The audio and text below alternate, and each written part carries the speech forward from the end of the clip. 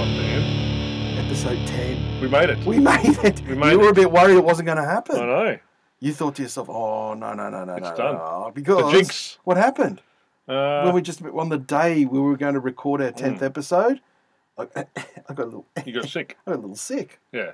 I couldn't do it. No. Couldn't That's come fair in. enough. That happens. Well, yeah, especially when you're about our age and, Yeah. you're a picture of health and I don't think I'm so. visiting doctors and things like that. But I'm No, back it's on all the good. bandwagon Yeah. because I know some people concerned, especially Yeah. about me, not about you. No, well, you're the one who was sick. I was the one who was sick. But that's all right. That's It's all right. good. You're Chris, healthy now. Chris put in something, as healthy as a 50-odd-year-old guy can be who's on a mountain of pills every morning. Yeah. Yeah. Yeah. I'm smiling. But we're back. So the music podcast. Music The Bar music bar Pie. podcast. That's what we're called. Did We you are forget back. all Yeah, I that did. you forgot? I did. It's been a while. It's been a while. Since Aaron Lewis and Stain said, it's been a while. Yeah. So, God, yeah. Welcome let's back. not mention Stained again. Please don't. They were awful. They were. Fucking awful band. Still going though. I see that all he does. Have you seen the live footage of that guy? All he does is just pro-Trump and anti-Joe Biden during his concerts. I'm thought to Really? myself, I don't really want to go to a concert to like. Mind you, that's Yeah. what Roger Waters is going to do. Is Yeah, it's pretty different. he'll go anti-Trump and pro-Biden.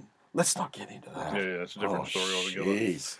But yeah, welcome back. Sorry about the break, but we had someone who was unwell, and Yep. that's what happened. So Yep. we moved on, and It's our roadie. He was out. yep.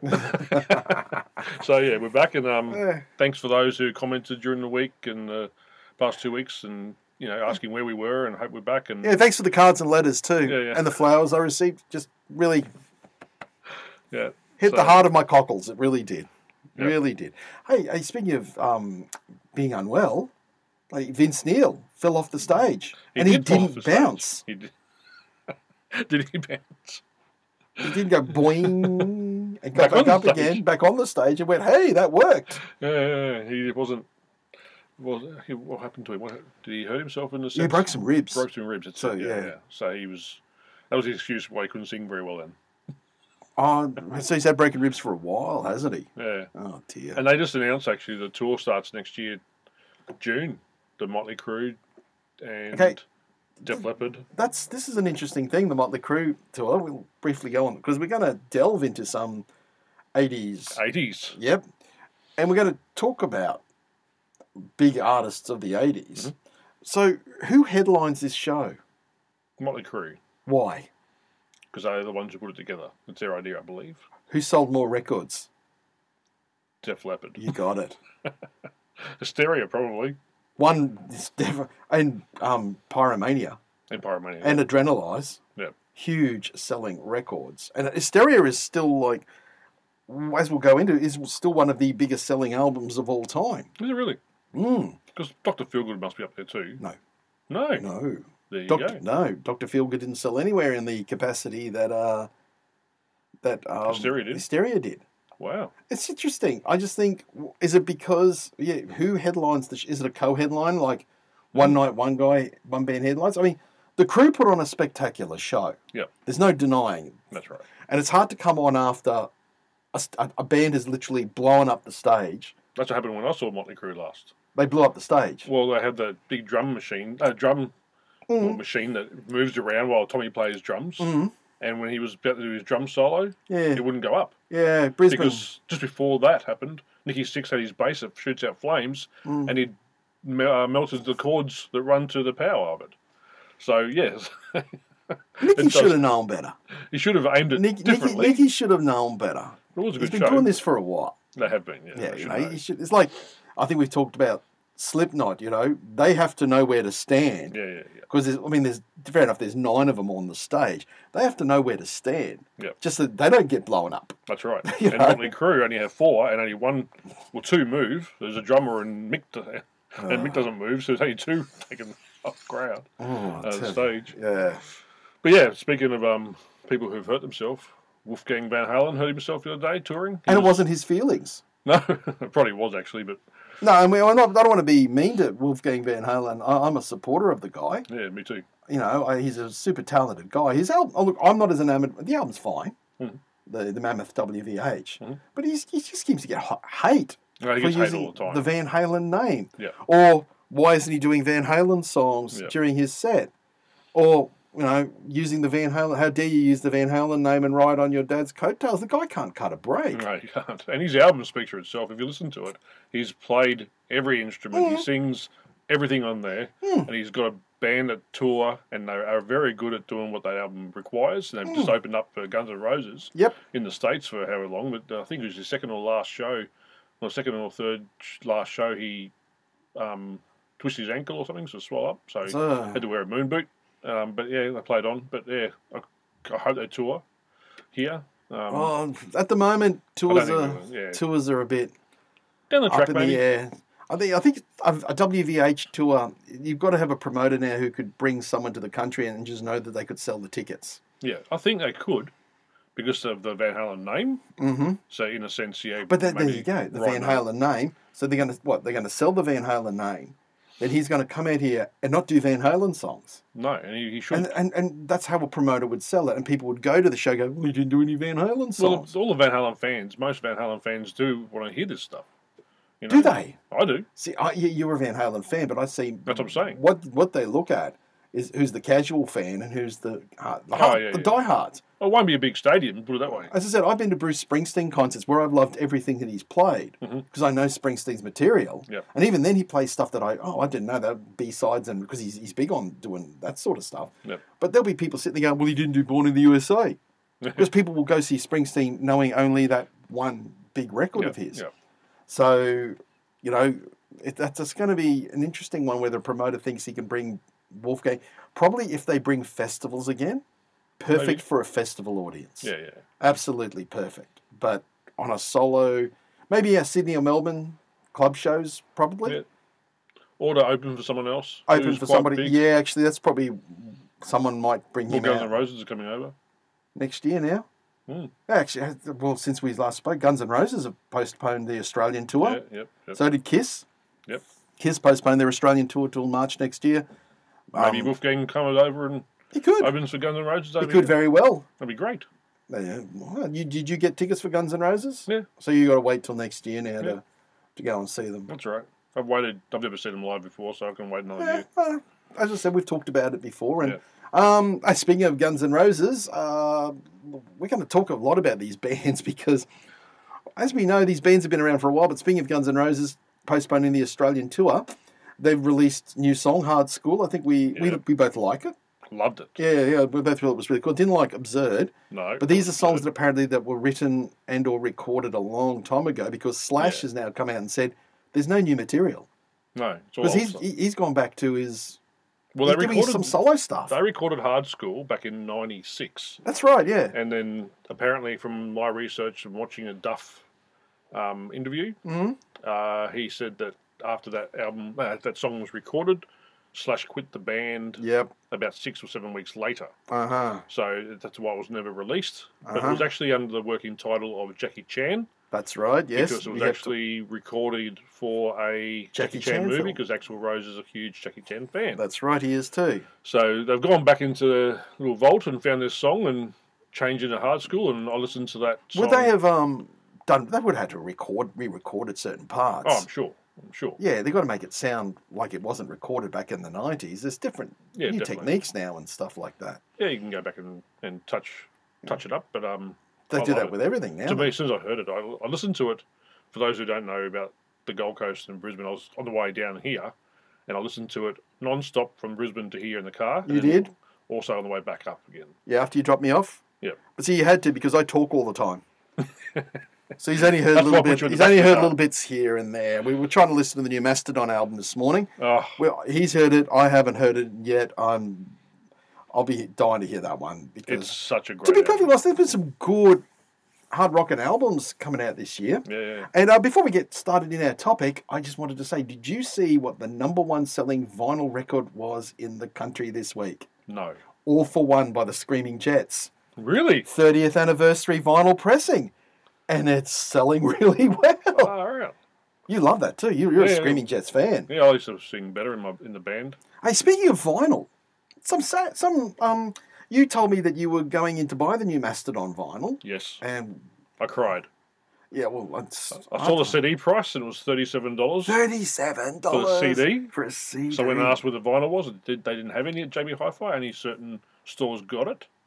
And that was over $100 for the vinyl. Over and it wasn't a deluxe or anything. No, it was just a standard album. For $100. And you had discussed with me on the way down here that that's because there was a shortage. There's a vinyl shortage in the world. Isn't that crazy? Isn't that crazy? 2021, who would have thought there'd be a vinyl shortage? Because of the world we're living in now and all the stuff, there's now a supply chain issue. It's just crazy.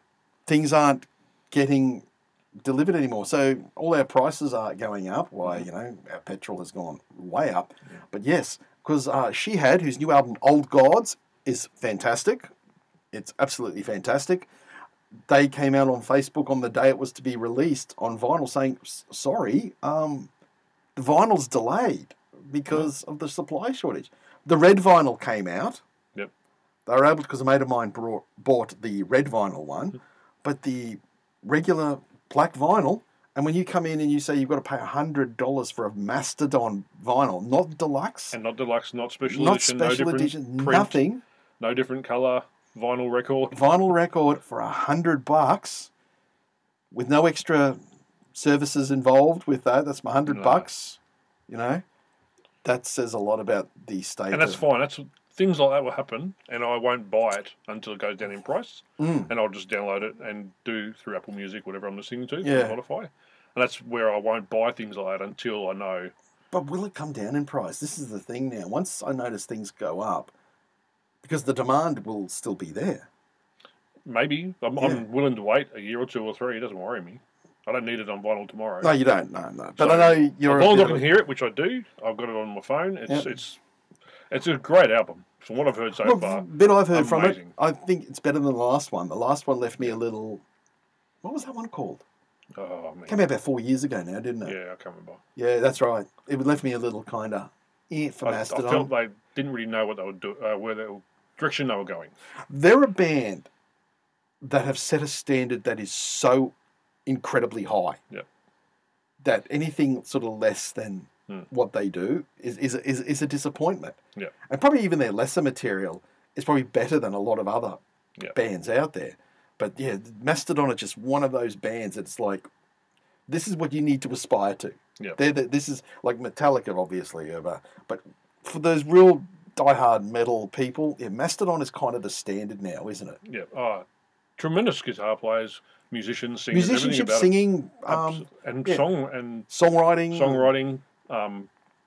Their song "Hearts Alive," which is probably one of my favourite songs of theirs, back from one of their first albums. Yeah, goes for 13 minutes, and I do not get bored during that song at any stage. I love the long song that does that. But then this new album, they've kind of like done like I think you mentioned a while back, the Metallica thing, where they've kind of like the Black Album. They've kind of like simplified, a bit more to the point with this album. Yes, very much. But there's still songs on there which go for 7 minutes. Yes, true, but they just the one was a song you played for me that had a very simple guitar riff in it. Oh, tremendous! And I said, "This is really cool," but it's clear they want to get played on the radio. Yeah, this is not a heavy. So it seems to me they're looking to expand their audience. Yeah.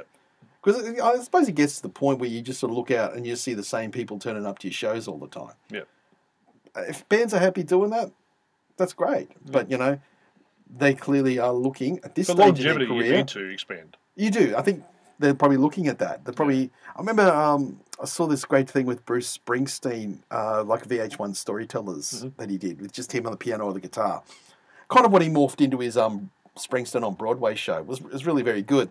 And he played the song "Waiting for a Sunny Day," big chorus in it, And he said he called them his bank manager songs. Okay. So they're the ones when his bank manager rings him up and says, "Bruce, you need a bank manager song. You need a song that gets people buying your records again, gets people coming back to see you again." And I think maybe that's what's with Mastodon. Maybe the bank manager went, "Guys, you need to do more than what you're doing." Yeah.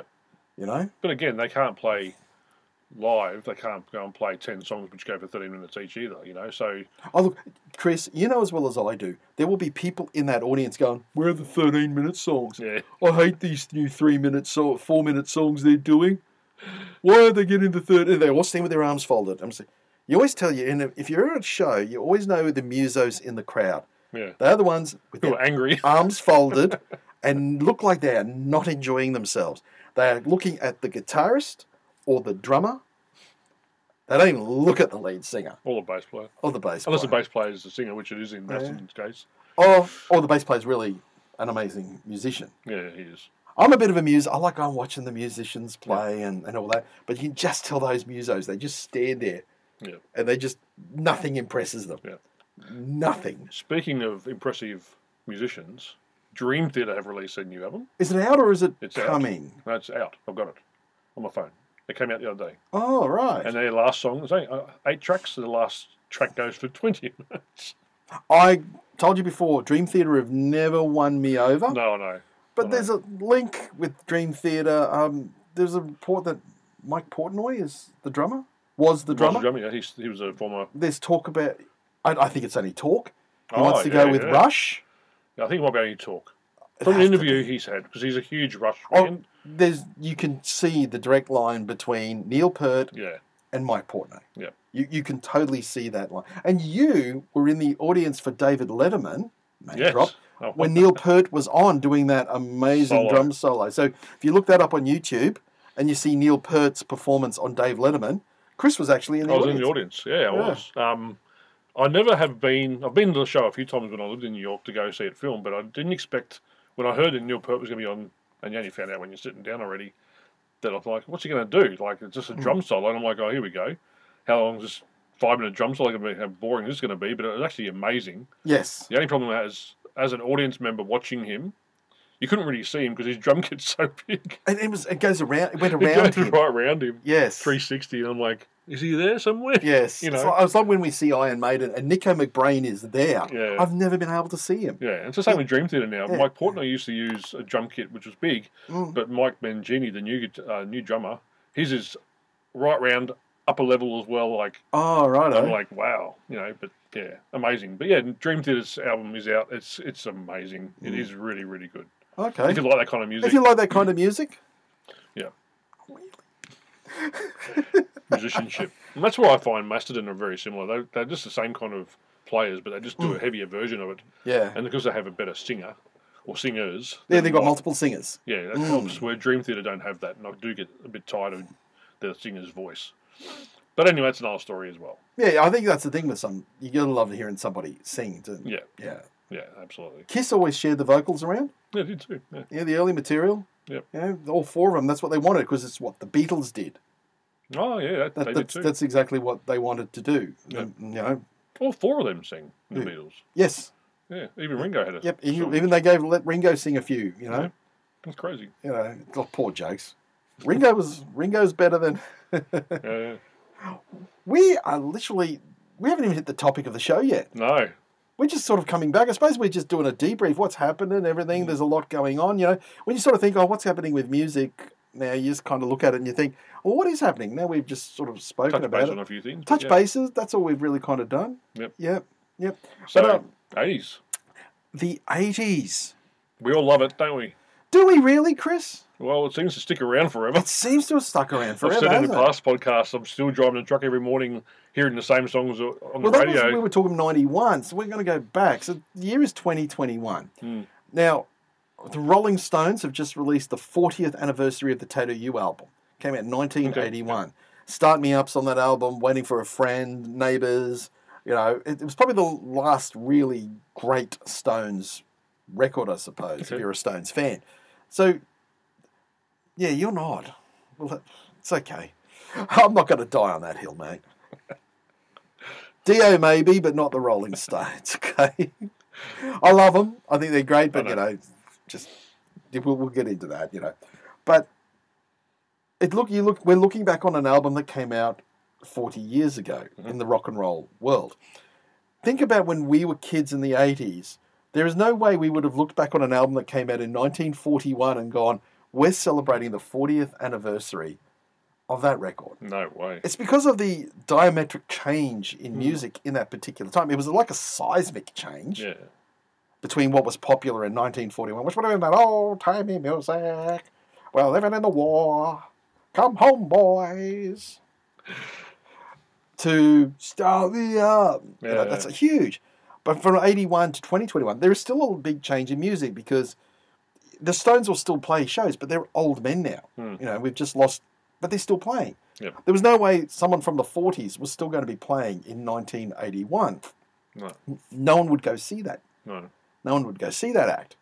So why are we looking back on the 80s like we do? Why? Because when the 80s came along, the 70s was really like, the 70s is poo. But as we sort of moved on a bit more, people got more nostalgic. I remember in the 90s, we got nostalgic for the 80s. I went to clubs that had 80s nights.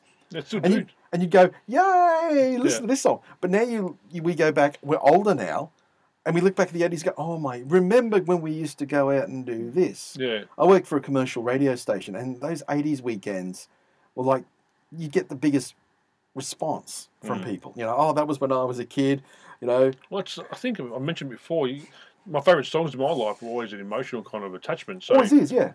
The people who listen to the 80s, like that's when MTV, and that's when the fashion changed so much from what it used to be to the happy pants and to the... It was a coming of age. Yeah, it was. Apparently it has been scientifically proven that what you got into at age 14 is what you probably do end up listening to mostly for the rest of your life. Yep. That's why they say there will be a lot of people who are 14 when Eminem was huge, who will grow up, and that will be that's not a bad thing in any capacity whatsoever, but they will grow up with Eminem as their kind of, and hip-hop, that whole genre of hip-hop at that time.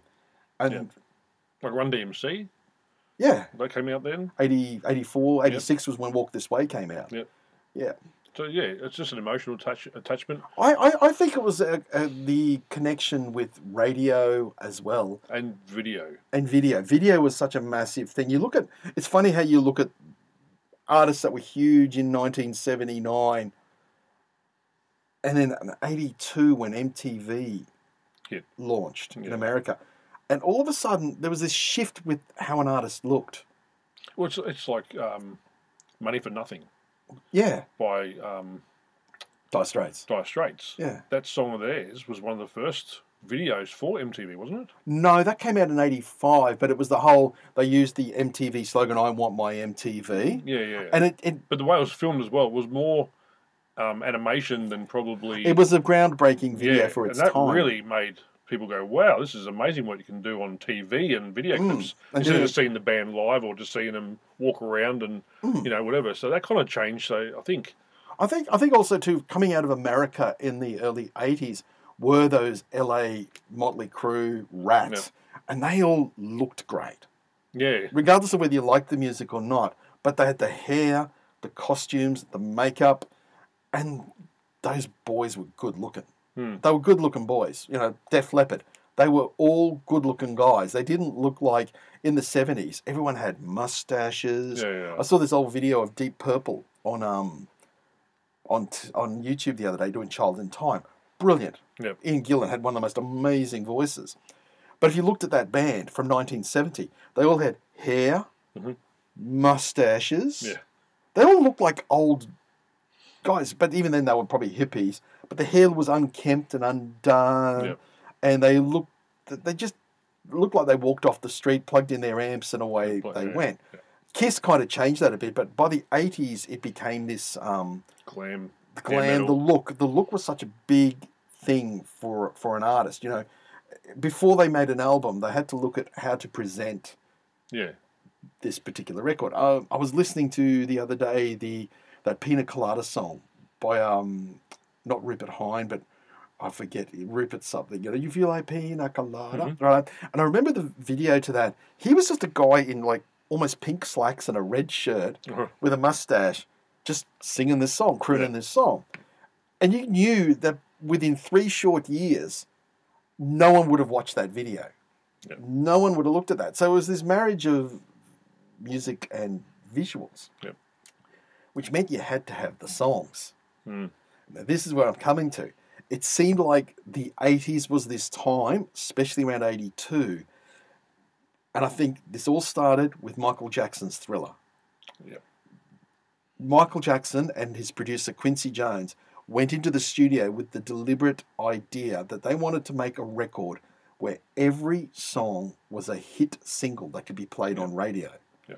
Now, if you look back at the 70s, biggest selling act of the 70s. Who was the biggest selling act of the 70s, Chris? Oh, I was only born in the 70s and I didn't listen to any of this kind of music, but I'll probably put in there Led Zeppelin. You got it. Yeah. Led Zeppelin, biggest selling act of the 70s. Yeah. They never really released singles.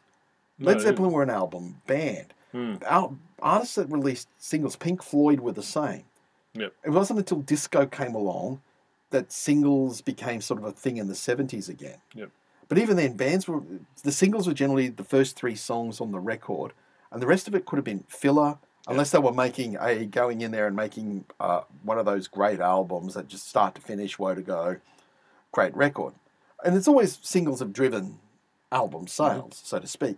But in the 80s, it was very much they were going to sell the album. If you picked up this record, it was going to be wall to wall the greatest hit. It was almost like picking up the greatest hits of this particular band. Yeah. It became the thing. And Michael Jackson's Thriller really set that benchmark. Oh, absolutely. Yeah. There were 9 songs on Thriller, and it had 7 hit singles. Far out. Yeah. Has that been done since? Yes. Really? Yes. Wow. We'll get to that. I have this great book. I bought this series of books, the 100 best-selling albums of the... I've got the ones, there's ones for the 60s, there's ones for the 70s, 80s, and 90s. There's none from the 2000s because literally by the 2000s, music just changed. That was another changing moment in music. It wasn't a style of music, it was the way we consumed music. And all of a sudden, the computer, the internet, MP3, downloads, Napster. Changed the... LimeWire. Changed the whole landscape, didn't it? And the music industry really didn't know what to do about it. Right. When you get Lars Ulrich suing his fans for doing music, they took a long time to recover from that, didn't they? Yeah, they did, but again, I still think it was the right thing to do. Do you? Yeah. I don't. It wasn't. They should have sued the fans. I don't think they sued them. No, but what they should have done... They didn't really sue anyone. They actually just threatened... Well, I guess threatened, but mentioned that I still believe artists have a right to make money off their product. I do believe that, yeah. And they should be able to distribute the way how they want to distribute. What they did wrong was Metallica went at it on their own. But they didn't originally. They had all these... They had a bunch of hip-hop artists and rap artists, but also other people who were like, yes, we'll support you. But then when they realised they were going to alienate their fans, they all disappeared, and it was left to Lars Ulrich to sit there and talk about how we want money. Yeah. Give me money. I have all these... someone's got to pay for my Basquiat paintings and stuff like that. Someone's got to pay for all my divorces and all that sort of... And my child support. And that alienated the fans. But I do believe after that happened and things died down, I think artists are very appreciative of what Metallica went through, Lars went through to do what he did. The record companies across the board completely dropped the ball in every capacity when it came to that. They completely dropped the ball. Yeah. To the point where the record industry, the entire recording industry went to Apple. Yeah. That's why we have Apple Music. Simple. Yeah. They went to Steve Jobs and said, help us. And he said, I will create a platform where you can put all your stuff. And I'll call it iTunes. Yeah, and it worked. Very well. Worked incredibly well. And the iPod came out and you could have it all in one hand. It's like 10,000 songs in your hand. Like, wow. My playlist goes for days. Yeah. But speaking of Michael Jackson Thriller, he mentioned him before about MTV. His video clips, they were like short film. Weren't they amazing? And that's what also, I think, makes people go back to the 80s because... Watching like Thriller, for instance, and the whole Thriller's still a great video. Everything about it was just amazing to sit there and watch that for the first time. Going, what is this? This is a movie in itself, and it has a great storyline, and it obviously had Michael Jackson and everything going on about it. It's just like, brilliant. Everything about it was brilliant. It was, wasn't it? Yeah. And the album, the way they recorded the album too, was big, and it sounded like. I always feel the album sounded like it was bigger than everything you'd heard. Yeah. It was a production. Yeah. But it still sounded light and it sounded accessible. It didn't sound dense. It sounded like you could just put that record on and play it and you'd feel like dancing or you felt like you felt good about the record. And look, biggest selling albums of the 80s and 90s and they are in order, and it's interesting to look at. We'll go mainly through the top 10, but of course, Michael Jackson's Thriller is the #1 selling album of the 1980s. It is still the #1 selling album of all time. Nothing will beat Thriller. Nothing will. Alrighty?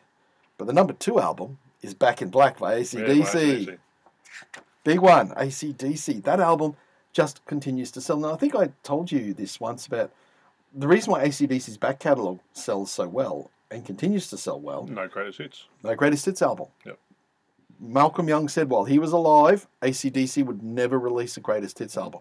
And when Malcolm did die, some of the comments were, so I suppose the greatest hits album's coming out now. Still hasn't. Still hasn't. Good on you, Angus. Yeah. But and Metallica are the same. Yep. Metallica have never released a greatest hits album. The closest they've come is live recordings, but they've never released a greatest hits. And they're the other out working in a record store. AC/DC and Metallica's back catalogue. Yep. And Led Zeppelin, of course. But yeah, those two are the ones that have the biggest back catalogue sales. Did you know, with AC/DC, and this is probably the biggest selling Australian album of all time too. Yeah, it would be. But not in this country.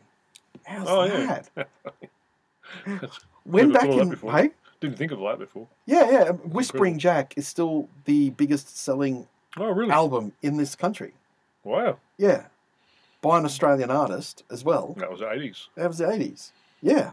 And that was loaded with hits, that song. Yeah. I remember that being played in high school, and all the girls in my class just loved John Farnham, and that was being played everywhere. And I just couldn't handle it. It was just like, this is so sad for music. I wasn't a fan. But as an older I understand it. But as an older person, I really appreciate John Farnham's vocal ability. Oh, when you get older, I was a heavy metal fan, so I didn't like anything except for heavy metal. But look back at it now, it's like, this is amazing. He was an amazing singer. Yeah. Still is. Still is. Yeah. His technique is incredible. To the point now where Celine Dion tours Australia. With him. Yeah. Brings John Farnham out on, because she was doing You Are the Voice, and she was saying to him, you are the one that inspired me. Yeah, that's incredible, isn't it? That's incredible. That's good for John. It's good for John.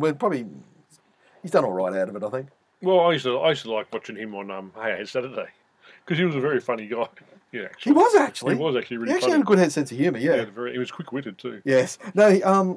That album came out in 1980 in the world, and I think by 81, the Australian album in this country that outsold Back in Black was Sirocco by Australian Crawl. Wow. And Kev here at KL Studio, he's got a signed copy of a Sirocco up on the wall here. And you sort of, for those of you who don't know, Australian Crawl were a big band in this country. They were. And their lead singer, James Rain, still pulls a big crowd. And people still love those Australian Crawl songs. They never really quite cracked the overseas market, but here in Australia, Aussie Crawl, man, they were a big band. I only found out a while ago what Australian Crawl actually means. It's a swim. It's just the doggy paddle. Yeah, it's the doggy paddle. I never knew that. There's a swimming school around the corner from my house, and it's called has Australian Crawl on the side. I'm like, what's that mean? And I worked it out. It's actually the doggy paddle. Is it the doggy? They call it the Australian Crawl. I always thought it was something like freestyle, or a version of the freestyle, the Australian Crawl. No, doggy must paddle. Be the Australian Crawl. Well, there you go. There you go.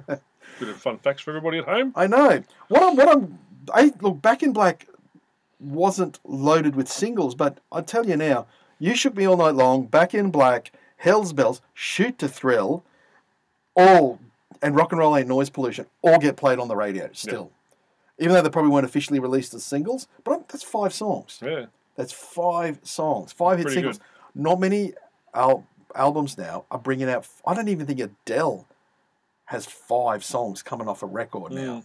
Maybe 3 or 4. Yeah. But 5. Thriller had 7. Brittany would she? Oh, back in the day, she would have had a few. I reckon only about 3. Maybe 3 or 4. Yeah. I think the other one that had 7 #1 singles was the Saturday Night Fever soundtrack. Okay. So we can go back to this. That they're looking. Rhythm Nation probably would have had a few. About 3. Really? Yeah, I think about 3. Black Cat, Rhythm Nation, and Miss You Much. They're the only ones I know that were singles. I've been a couple of others. Yeah. Then we Carlisle had a few. Yeah, we know about that. Born in the USA, Bruce Springsteen, number 3. Massive record. We don't sort of realise how big Bruce Springsteen was during the 80s. Yeah. But yeah, massive record. But we'll go into number 4, biggest selling debut album of all time. Chris, what is it? Appetite for Destruction, Guns N' Roses. Still a killer record, isn't it? It's never going to disappear off my listening track. I still, when people put on YouTube them playing songs from Guns N' Roses, I will watch. Oh, because I like to see how the guitar parts were played. Yeah. It's nothing sounded like it. No one acted like it. No, they acted. That's probably where Guns N' Roses, they were the most dangerous band in the world. You thought they were going to implode any minute now. But they made these incredible songs. Yeah. These incredible songs. They're all alcoholics. They're all drug addicts. They're all the ones who smash the hotel rooms and all that kind of thing. Everything that you based on what a rock and roll star did, they did, and then tenfold probably. And yet, amazing musicians, all of them. Absolutely. And songwriters. Yeah. They had it. And the funny thing was, when they were on the strip, because they were too rough for they weren't pretty boys. No. They tried to make You couldn't see Slash. You couldn't see Slash. Under his hair. Izzy was strung out as all hell. Yeah. And Axl was a little crazy. Eccentric? Crazy. Crazy? A little, yeah. Axl was very unpredictable sort of person. He was. Always and Duff was like, that was the punk. Yeah, he was. He like sort of, he was a punk. He was a Seattle punk. He was. And as I've said before, he was in the farts in Seattle, So when the Seattle scene happened, he knew all those guys. Yeah. Because, once you're in a music scene, you know everybody, And, but I feel nothing sounded like it at the time. No. It sounded like a real, like 5 guys who were in a gang made a record. Yeah. And even they have never sounded that good ever since. No, I totally agree. Yeah. They got too polished by the time you use Your Illusion. They've become big rock stars. The album was polished. But even though there is a polish to this record, nothing sounds like Appetite. And every song on there is just amazing. Oh, there's not a dud track. No. I remember when I first put that on, it was just like, wow. I actually, I remember I was watching the MTV Video Awards at a friend's place one night. He was having a party, and his party was a bit dull, so I just went into the TV to watch this. And I remember there was a couple, me and my brother were there, and there's a couple other people, and they got Guns N' Roses. Sam Kinison came out and introduced Guns N' Roses, and they came out and did Welcome to the Jungle. Yep. It wasn't Sweet Child O' Mine, Welcome to the Jungle. And they killed it. Yep. They were. I just remember, it was the first time me and my brother were just sitting there going, wow. What is this? And I remember there was this other guy sitting there going, this is awful. That's funny. He was this real straight guy I went to school with, square, and he was like, this is awful. And I just remember me and my brother just going, what? This is we heard of this band, but this is them? Yeah. This is incredible. This is incredible. Look, I don't want to go into every album, but the point I want to make is I'm going to go to an album here. Purple Rain from Prince is there. Brothers in Arms, Dire Straits. Yeah. Before I go, 34 weeks at number 1 in Australia. That's 34 weeks at number 1. Who cares? Yeah, I know. Do you really listen to this record? I don't know. I don't own it. I'm talking about the singles. Def Leppard, Hysteria, comes in at number 10. One of the biggest selling albums of all time. Mm-hmm. Yep. 7 singles off Hysteria. 7. Women, Rocket, Animal, Love Bites, Pour Some Sugar on Me, Armageddon It, and Hysteria. Wow. Were all singles. 12 tracks altogether? 12 tracks. And 7 were hits. 7 were singles. Love Bites was a number 1 single. Really? Yep. And that's because I think the female audience really was attracted to that band. Well, they lightened it up a bit. They weren't as heavy. No. But to me, that was still... The musicianship and the craftsmanship was so good. I've seen them live, and they are just a fantastic band. Yeah, I've never seen them live. This is why we had this discussion earlier about the Def Leppard Motley Crue, who headlines. Yeah, that's an interesting point you make, because after seeing that, and that's off one album. And Pyromania is only a couple behind. Oh, really? Oh, yeah, Pyromania is in, in the 20s, I think. It's in there somewhere. Yeah. There it is, number 23, Pyromania. So in the 1980s, it would have been between Def Leppard and Michael Jackson as to the biggest selling acts of that decade. Is Motley Crue in there at all? Not in the slightest. Not, You'd have thought Dr. Feelgood. Because the number 100 is... Dr. Feelgood was a 90s album. No, 89. 89, was it? Yep. Okay. So Blizzard of Oz came out in 1980, 4 million records sold. That's your number 100. I think Dr. Feelgood sold less copies. Really? That's how big Ozzy Osbourne was too. Oh, I love Ozzy. Oh, Blizzard of Oz, Ozzy's you know. brilliant. I mean, there's some interesting acts in here, and these books are great to read because it makes you realise, oh, this was big, oh, that was big, you know. Oh, ZZ Top Afterburner. were big, yeah, Afterburner. The Big Chill soundtrack. No. That's when the nostalgia for the 60s kind of kicked in, you know. Journey were massive in America. Quite Not right. here in Australia. No. They were not big in Australia, but in America, Journey are like soundtrack. Quiet Riot. First heavy metal song to go number 1. Come on, feel the noise. Yeah, we had that in our house as well, played quite loudly downstairs. I'm sure you did, you little rebels. It wasn't me, it was my brothers. But all of these albums have multiple singles off them. And I think that was a real the thing for the 80s was this, and for Australian bands too. And these are all overseas international acts. But even you look at, as you mentioned before, The Swing. Kick for Any Excess is in here because it sold 7 million copies in America. Yeah. But the other albums that they released, The Swing, wall-to-wall hits. And all of them good. Listen Like Thieves, wall-to-wall hits. You know, the... Midnight Oil. Yep. They were... Hunters and Collectors. Hunters and Collectors, wall-to-wall. They went into the studio and went... You know, even Cold Chisel had hits. Oh, yeah, for sure. They multiple hits. They went in... I mean, all bands go in to make a popular record, I suppose. Yeah. But it was really in the 80s when they went radio songs. Yeah. These have... Will they sound good on the radio? Can they be played on the radio? And when Thriller goes in, and that was the mindset when they made Thriller. And apparently that was the mindset when Mutt Lange went in to make Hysteria. Every song, he wanted at least 7 singles off the record, like Thriller. He said, we want to make the heavy metal Thriller. That's what we're making here. Yep. Every song was a potential And hit they single. did. Born in the USA had 6 singles off it. Wow. You know what I mean? It's this what that does too is that increases the longevity of the band. Like an album like Whitney Houston's debut album, which is the number 5 record in there, comes out in 1985, and in 1987, singles are still coming off that record. That doesn't happen nowadays. No. If it doesn't happen, it doesn't happen. There's no Singles don't even last months anymore, really. no. You know. No. Even albums don't even make it, really. I think because we went on the radio show I was doing last year, we would cover off the top 5. No. And Singles. yeah, top 5 singles every week. Yep. Blinding Lights by The Weeknd. Just never left the top 5. That's still played now. That's a great song. That's a TikTok song. Oh, it is now, yeah. Yep. But Blinding Lights, I thought was one of the most perfect pop songs of 2020. I thought it was a brilliant song. Yeah. But yeah, that was probably one of the last singles I know. And Old Town Road, the Little Nas. Yeah, that's almost novelty in my books. But Blinding Lights, I thought was beautifully produced and beautifully put together. That was sort of the last single that had real staying. It wouldn't go. No.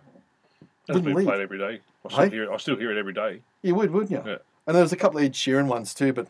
Yeah, there is. I mean, do you like Ed Sheeran? Yeah, there we go. He just gets a big shoulder shrug from me, but geez, he's popular, isn't he? He is. He's actually got COVID at the moment. Yeah, I know. Yeah. Get better. Get well, Ed. You write your own If you're songs. watching. If you're listening, Ed, I hope you are. I don't mind him. I don't mind. It's like everyone raves about Adele, but I kind of go, yeah, I get it. She's great. But if I hear her voice too long, it does my head in.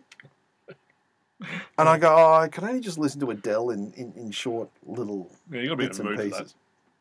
So this is why I think we have this connection with the 80s in such a huge way. Our generation, at least. Yeah, yeah. And I suppose when young... I know my kids do hear some of these 80s songs and love them. Like, my middle daughter, I worry about her music taste. Every time she gets in the car, can I put on a song? And I'm like, you've relinquished your music rights so many times.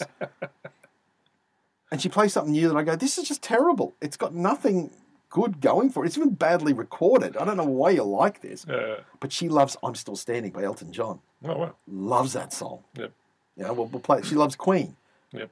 You know, and Queen were a band, like, everyone raves about Queen. Great singles. But I never thought they had a great album. Wall-to-wall great album in them. Start to finish, yeah. Start to finish. But singles, Foo Fighters are another band. I don't think they've brought out a great album in any way, but singles, A lot pile of them good up. singles, yeah. There's a lot of good singles there from the Foo Fighters. Yeah. So, in the 80s, there was that mindset of put as much, everything has to, they were all going for it. And the record sales showed. You know, like, that's when I wanted to buy records. It was just all during the 80s, you know? Like, you were Whitesnake's 1987 album. Because of the singles. You saw it all on MTV. Yep. And then you have Europe with Final Countdown. There was only one. They only had one song out of that. I know. Can you... One of the biggest songs, you still hear it quite often. But you hear that too. The whole album was pretty bad. Yeah, that was the problem, though. Some bands just... One hit song. And Europe is still going. Yeah, they're still touring. That's what kills me. They had one song. Yeah. And it's like... Yeah, it's like when Poison came out with their greatest hits. They had about 4 good songs. And there's greatest hits album, there's had 20 songs on it. I'm like, really? Were there 20 good Poison songs? Nah, that's not true. There's no way. There's no way. But hey, we're back, on the Motley Crue, Def Leppard, Poison tour. Everyone's saying Poison are performing well. They're all in great shape. They're all performing well. Def Leppard, they're all performing well. But Motley Crue, who headlines the show, Chris? Yeah, it'd be very interesting. I'm sure they would have had to have had that worked out in the... Maybe if they're playing in America, Motley Crue do. If they take it over to Europe, then Def Leppard do. Def Leppard would have to headline Europe. But if Def Leppard have sold these records in America... I remember I read a stat once. Their first greatest hits album, Vault, or whatever it was called. No, Vault was the B-sides and stuff. There was a greatest hits that they brought out in the early 90s, or in the mid-90s. And it was selling 5,000 copies a week in America. It's 20,000 a month. Wow. That's over 1 million records a year of their greatest hits. That's how big Def Leppard were and still are in America. Yeah. So, yeah. That's because 7 singles of Hysteria. And the song Let's Get Rocked. Hey, see, Def Leppard could just come out and just do the singles. I like Let's Get Rocked. So do I. I suppose it rocks out of the question. It's so dumb, but it's fun. Yeah, it's just fun.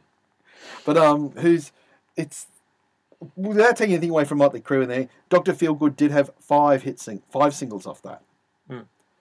So on that album. They were going for it. Because I remember listening to some of the earlier Crue albums and thinking the singles were great, but the album tracks were a bit... Yeah, Girls was one of those for me. Yeah, Girls. A couple of good songs, not much on... Not much else. Was Dr. Feelgood was a bit more kicking. Yeah.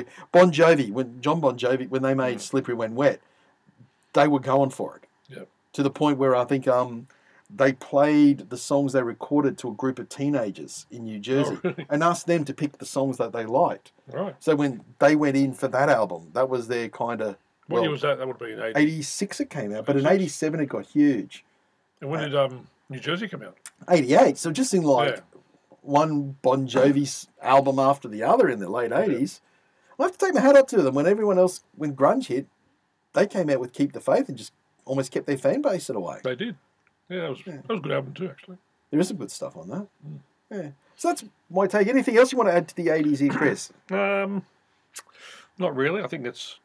Except Belinda Carlisle had a solo career in the late 80s. No. She started that.